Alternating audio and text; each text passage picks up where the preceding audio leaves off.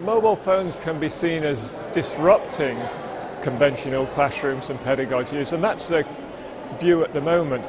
I think there's a real opportunity to connect the learning that children do outside the classroom with the more formal learning inside. Not just bringing the technologies into the classroom, but also bringing the forms of learning into the classroom, collaborative learning, inquiry-based learning, learning through research.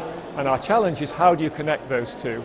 How do you connect the learning with mobile phones outside the classroom with the pedagogies inside? And that means transforming teaching and learning to accommodate these new opportunities.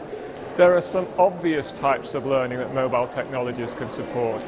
Clearly, the delivery of content and providing that content where and whenever people need it. But also we need to be looking at different types of teaching and learning with mobile technologies. Collaborative learning, so children working together, solving a problem individually with their mobile device, then discussing and sharing and presenting a joint solution to that problem, and then presenting it to the whole class. And the mobile can provide that glue between personal and collaborative learning.